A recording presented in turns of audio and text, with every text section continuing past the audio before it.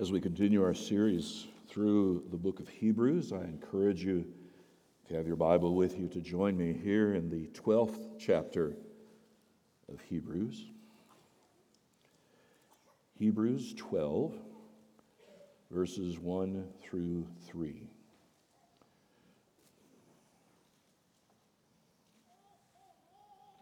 Hebrews 12.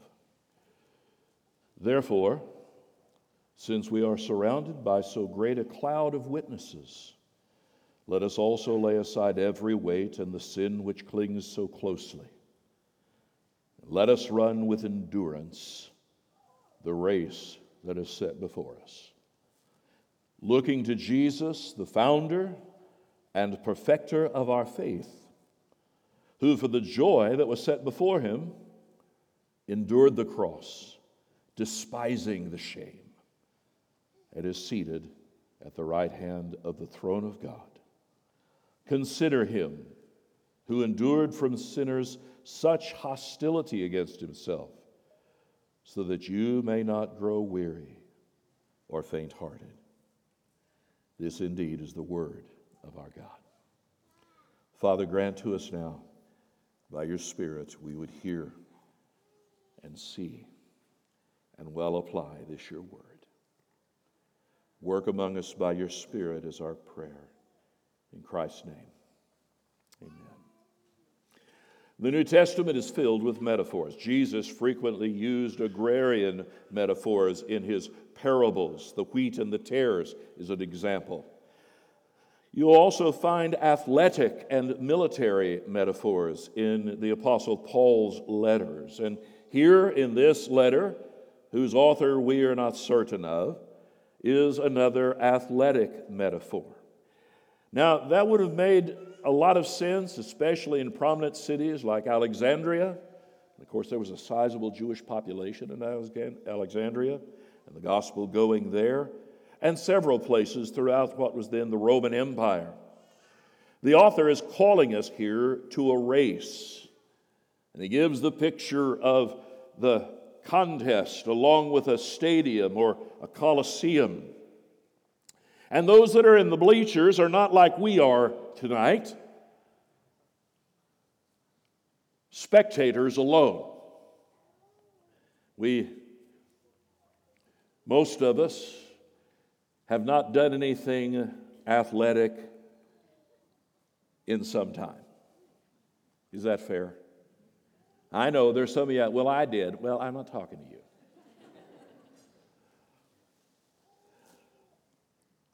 Those in the stands that the writer pictures here are people who have already done the race. And they've not gone to the locker room, changed clothes, and gone home. They have gone into the stands of the Coliseum, of the stadium, and they're watching. And they stand there bearing witness.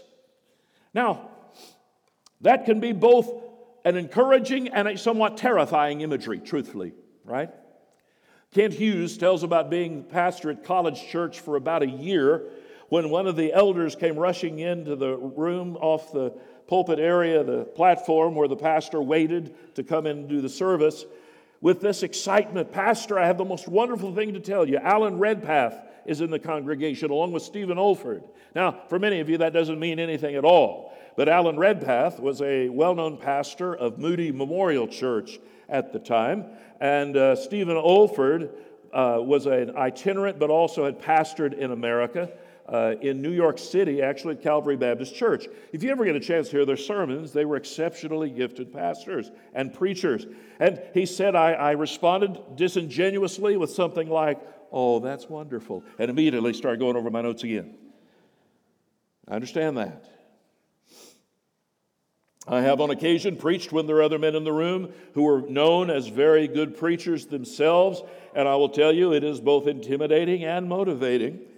And motivation really is kind of a fundamental, isn't it, to any successful endeavor, especially if you consider an athletic competition.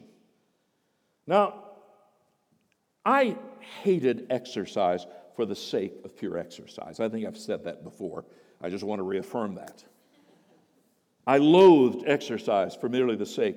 I needed a motivation. I needed something connected in some tangible sort of way to keep me doing this. And when you think about the Christian life, brothers and sisters, it is compared, not just here, but the Apostle Paul will compare it to a race.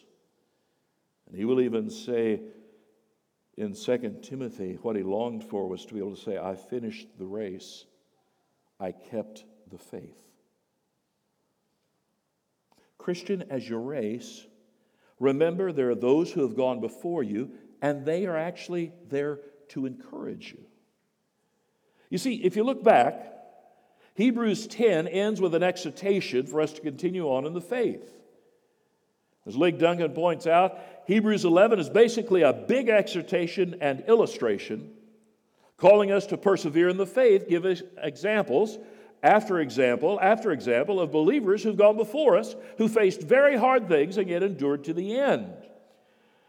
So if Hebrews 1 through 10 says, stay with Christ, Hebrews 11 says, let me give you some examples of those who have stayed with the Lord throughout all the trials of life. Here are their examples. But it's not just to fill your mind with interesting stories, but actually to exhort you to stay with Christ, to stay the course of the Christian life. Spurgeon, angels and principalities and powers and hosts redeemed by blood have mustered to behold the glorious spectacle of men agonizing for holiness and putting forth their utmost strength to copy the Lord Jesus. Ye that are men, now run for it, if there be any spiritual life and gracious strength in you, put it forth today. For patriarchs and prophets, saints, martyrs, and apostles look down from heaven upon you. We at times lose sight of how majestic this business is. We lose sight of the eternal. We forget that even Christ's endurance motivates our own endurance. See, friend, Christian endurance, the ability to stick to this and do it as a believer, is both motivated and enabled by Christ. You say it another way, Jesus is the catalyst for Christian endurance. He is the one who moves us the most here. Two considerations of this text. First, we are indeed motivated by the faithful witnesses. Therefore, since we are surrounded by so great a cloud of witnesses, let us also lay aside every weight and the sin which clings so closely, and let us run with endurance the race that is set before us, looking back to those who have gone before us, motivated by their success, even in the face of their struggles, their humanity, their failures. You can look back to the patriarchs, Abraham, Isaac, Jacob, to the apostles, Peter, James, John, and Paul, to the martyrs, the apostle James, Stephen, in later from the New Testament era, John Hus, in my lifetime, Jim Elliot, to preachers like Apollos and Tyndale and Luther and Calvin and Whitefield, missionaries like William Carey and John Payton, Lottie Moon, relatives and friends who all lived the life. Now, friend, I'm not sure that the author here is trying to tell us necessarily that those who have transported to glory spend their time watching what we're doing. Could be. I think more likely what he's saying is, in light of the witness of these who have gone before, in light of the way they have lived, we should so live. We are so extraordinarily caught up with ourselves, so extraordinarily turned in on ourselves. to our own detriment. You see, when I read of those who have endured before, it helps me endure. When I, at times, had gone through pastoral crises, and I know it's hard for some of you to imagine, but there have been times people haven't liked me. You don't seem nearly as shocked by that as I thought you would. I'm reminded of men who endured. And sometimes it can be difficult to endure. When you think about enduring as a parent, as a spouse, not only in terms of relationship, but in terms of office, what it is you do in your calling, we tend to get so caught up in the middle of our own circumstance, what we are dealing with, that we lose sight that we are part of a much larger picture. And we are indeed not alone. So yes, we're motivated by faithful witnesses, motivated by their success. But here's the other thing, we're also motivated by our weaknesses and our failures. Let us lay aside every weight and the sin which clings so closely. Let us run with endurance the race that is set before us. My weakness is there's weight to be lost. There are things that are hindering. Jesus will say in Matthew 5, if your right eye causes you to sin, tear it out and throw it away. Better you lose one of the members than that your whole body be thrown into hell. If your right hand causes you to sin, cut it off, throw it away. Better you lose one of your members than that your whole body goes into hell. Now we know that there have been certain disturbed individuals who thought to take that quite literally, and that, my friend, is the path of madness. It is not the physical presence of an eye or a hand that is causing your destruction. It is the sin which still dwells within you, and you should be ruthless in dealing with it. To use what the Puritan brethren called holy violence against your flesh. We read earlier in 1 Corinthians 9 about the running of the race and how much energy is to be given. My friend, what holds you back may be sin, but it could also be something that's not in and of itself necessarily sinful, but something that can lead you to sin. And this is the place where you have to know yourself well enough to know what you can or cannot legitimately embrace and do. What I'm saying to you is, this may not look precisely the same for everybody. I recall the story of a professional tennis player who came to saving faith in Christ and gave up tennis. And her comment was this: I don't think there's anything wrong with tennis, nor do I think any other Christian necessarily needs to quit. But I know myself, and I know that if I stay doing this, it will replace Christ in my life. Thus, I will give this up. That, my friend, is laying aside the weight that hinders you. Just be careful that you don't expect every other Christian to lay aside the same thing, because for them, it may not be a hindrance. And that's where the blessed principle of mind your own business comes in. Okay, Paul said it this way: who are you to judge another man's servant? To his own master he stands or falls. There's weight to lay aside. In fact, Paul will say in Colossians 3, put to death, therefore, what is earthly in you. And then he gives the list. Now, the language there, put to death, the translation of the King James, glorious old word, mortify.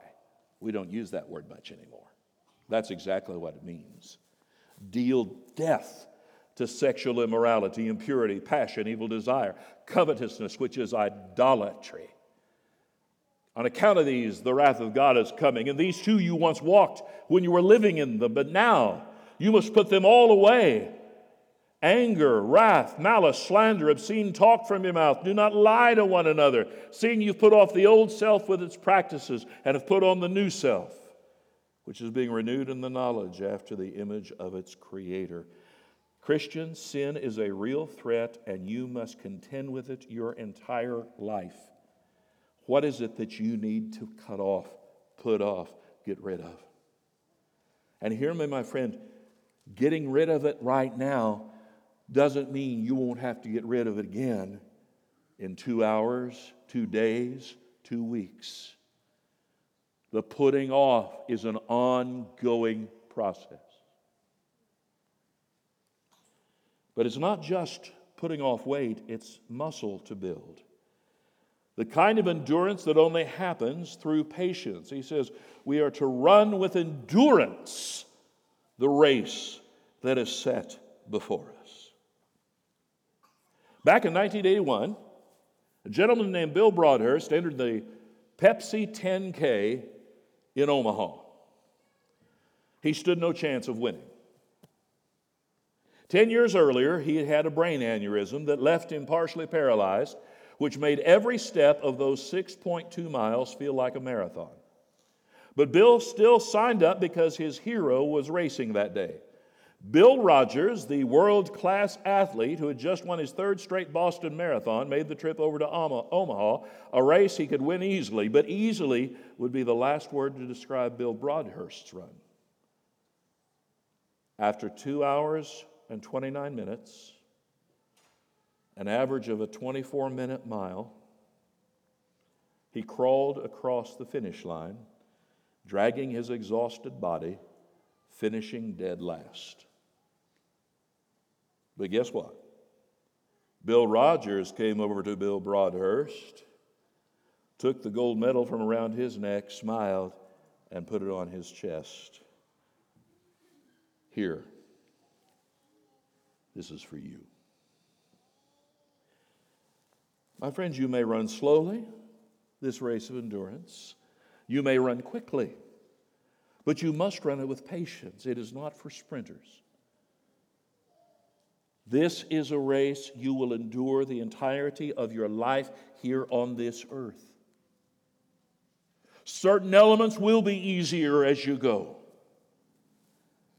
Some sins yield more readily to the act of mortification. Others will fight you to the death.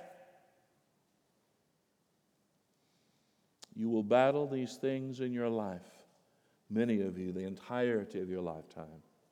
Be wary of people who tell you they have conquered all these things, for they'll lie about other things as well.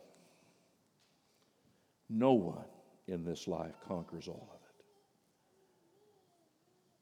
And yet the call, run with endurance. So yes, we are motivated by faithful witnesses. But here's the other element. We are motivated by a faithful Savior looking to Jesus. Of course we're to look to Jesus.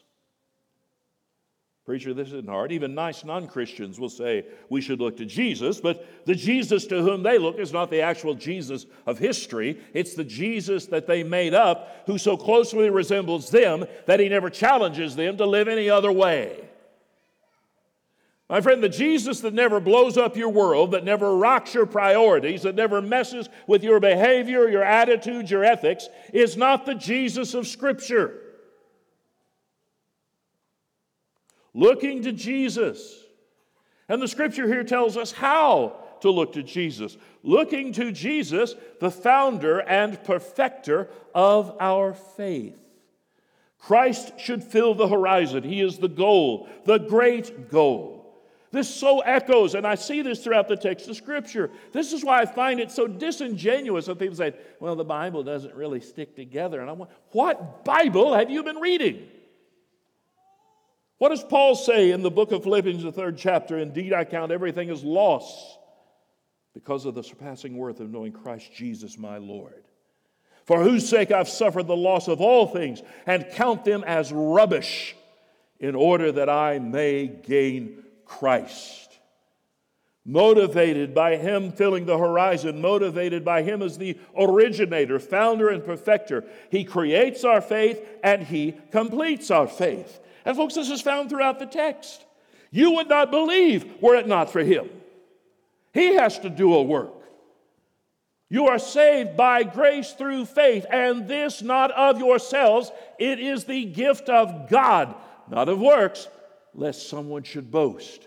The pronoun, the near demonstrative pronoun for you English majors, echoes back to faith. That is the noun. The faith didn't come from you. I grew up hearing preachers all over the world saying, well, now everybody is born with a certain amount of faith. It's just where you put it. No, you're not. He must grant you faith. You use that faith. You believe. He doesn't believe for you, but he must intervene. He creates our faith and he completes our faith.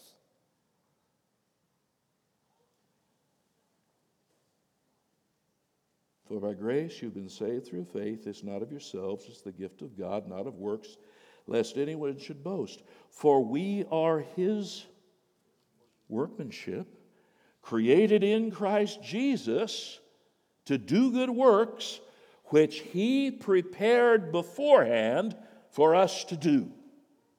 Now, some of you are going to overthink this, so I'm going to help you. You're welcome. You ready? Well, how do I know if it's me or if it's him? Not your calling. Get to work. Do what is in front of you to do.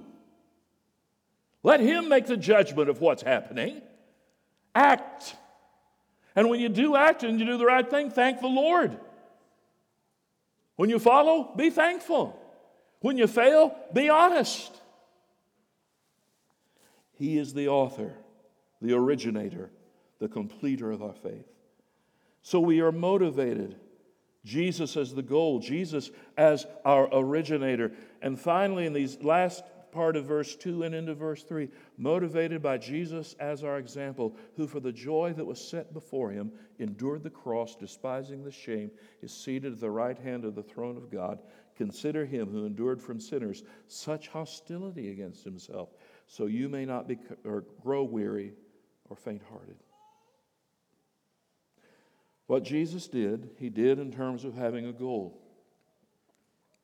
His goal, the glory of his Father and the redemption of his people. This was his joy. But are you noticing? The joy is not separated from the suffering. The joy is what enabled him to endure the suffering.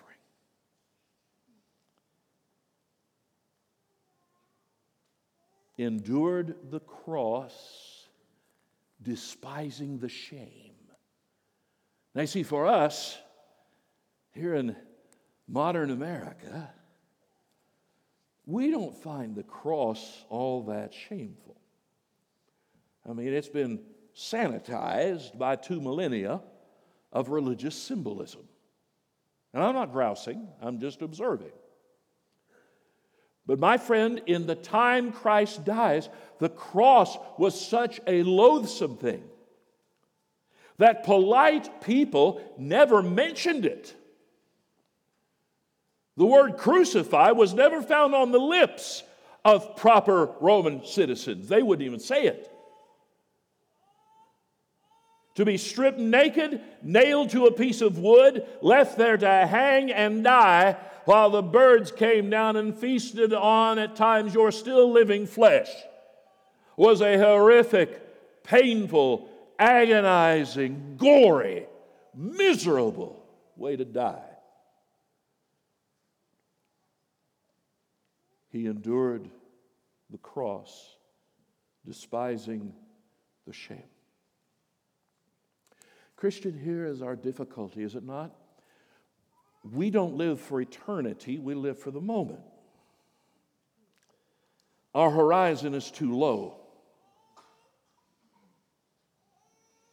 You see, my friend, if you don't ever learn how to look out to the next life, if you don't know how to look out to what the Apostle Paul will call the eternal weight of glory, you don't endure.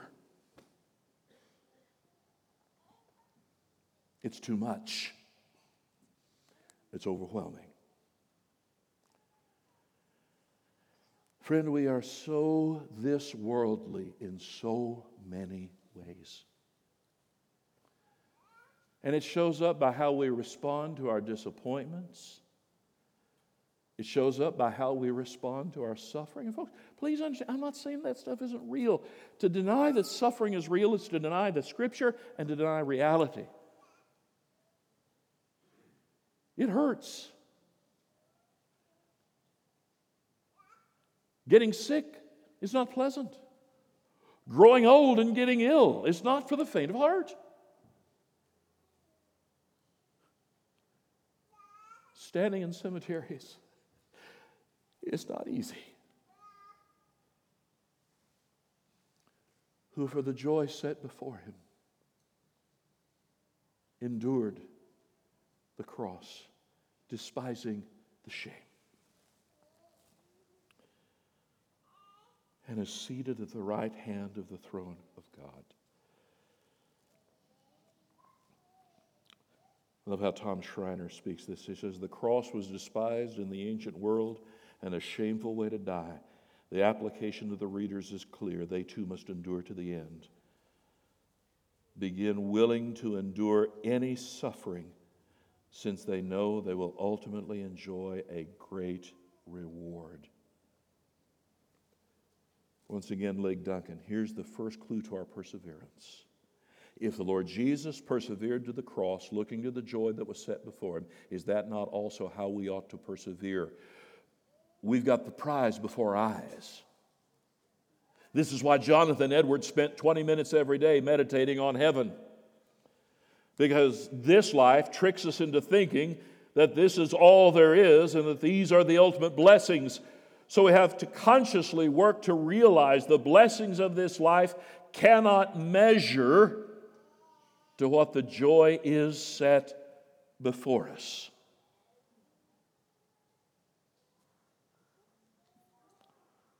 Al Mohler tells of visiting the Middle East several years ago, and he met an Iranian pastor who had scars on his back from being beaten by the secret police with chains. It was an unforgettable sight. This is the kind of hostility the author of Hebrews is talking about. Now remember, brothers and sisters, these are folks whom he says in another place, joyfully suffered the loss of their goods. They had endured many reproaches. They were not unfamiliar with suffering, but he is steeling them against what is yet to come. Now, Christian, I don't want to turn you into some kind of paranoid believer looking all around waiting to get hammered, but I'm here to tell you that the reality is this, that if you come to the end of your life without being persecuted in some fashion, you will be an anomaly in the history of Christianity.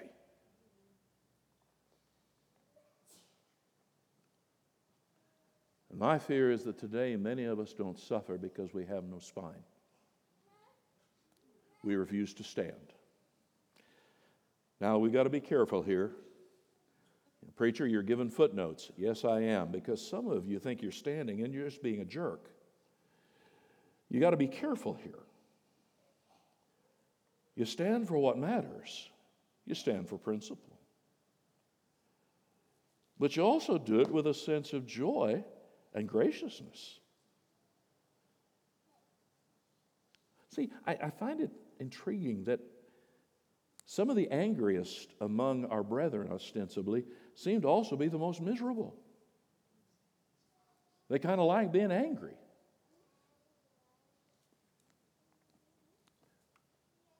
Never lose sight that joy is the motivator, not outrage. Joy motivates the endurance. Here again, Mr. Spurgeon. There is to be a combination of the active and passive in the Christian. He must be able to endure and yet be able still to work. Let us run with patience. Run when we're out of breath. Run when our bones ache. Run when the prize seems to be further off than ever and to be hidden from our eyes. Run when the hot sun makes us athirst. Still, let us run with patience the race that's set before us. For it is he that endures to the end who shall be saved. Not merely the starter in the race, for there are many who begin, and who begin not in the power of the Spirit of God, and who therefore do not persevere unto the end. By this sign shall the true children of God be known. They run with perseverance to the end, looking to Jesus. Looking to Jesus. And I hear my brethren many times say we want to make Jesus great and exalt Jesus, and I wholeheartedly agree with that. That is our aim and our goal. Let us lift him up. Let us look to him. Christians, some of you today, I just know it, you're tired. And I don't mean just physically tired, you're tired.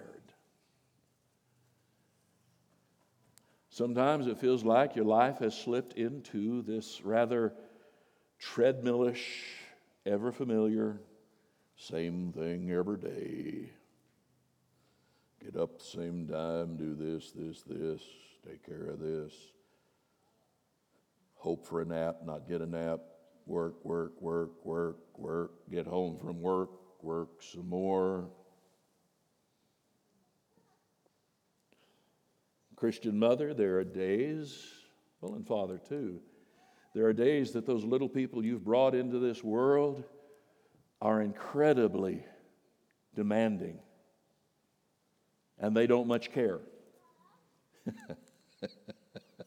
that you're worn out. Enduring, running the race.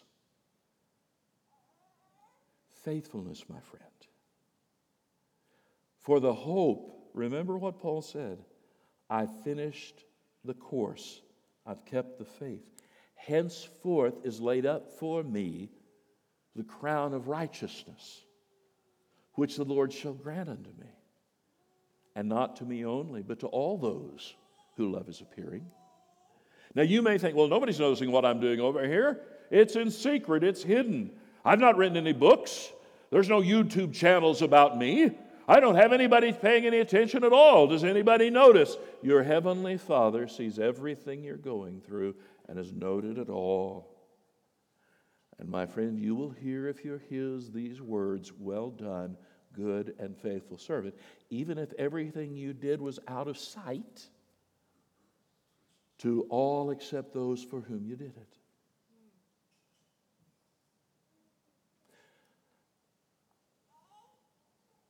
Crucify the need for fame. Put to death the longing to be known. Be satisfied to run the race with endurance. You have a whole crowd of witnesses who've run before you. Isn't that a glorious imagery? You look up in the stands and there's Moses, Abraham, there's Isaiah, there's the weeping prophet Jeremiah, there's Joseph and Mary, there's James, the first apostle to die, there's Stephen, who went on a blaze of glory with an astonishingly powerful sermon on his lips.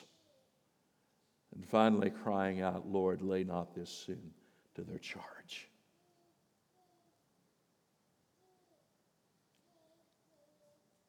There are the reformers, the Puritans. And folks say, well, I don't know any of those people. Yes, but you've known others in your own life who've gone home. Do you lift your eyes to see those who have lived faithfully before you? And finally, looking to the one who originated your faith and is the goal of your faith. Jesus Christ, our Lord and Savior. Father,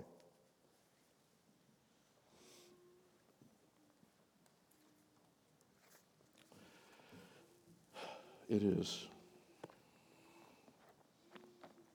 far too easy for us to quit, it seems. It's far too easy for us to give up at times. And Lord, we may, in a sense, give up without stopping. I pray, Lord, for my brothers and sisters today who feel just on the verge of collapse, and I'd pray for your encouragement and strength for them. May they endure seeing him who is invisible. May they endure knowing that Jesus has loved them and given his life for them. May they endure no matter what comes their way. And I'd pray for encouragement for them as they do so. Father, may we have the endurance of Job, who could suffer and still say, the Lord gives and the Lord takes away. Blessed be the name of the Lord. May we suffer well if it's as Stephen crying out for the Lord to forgive his murderers, for they don't know what they're doing. May we, Father, rest, knowing that our salvation is complete, and may we then run well, knowing the running is not what saves us, the running is because we have been saved. And Lord, may we run with endurance all the way home. This is our prayer in Christ's name. Amen. Let's stand together. Let's sing this song in joy and in hope.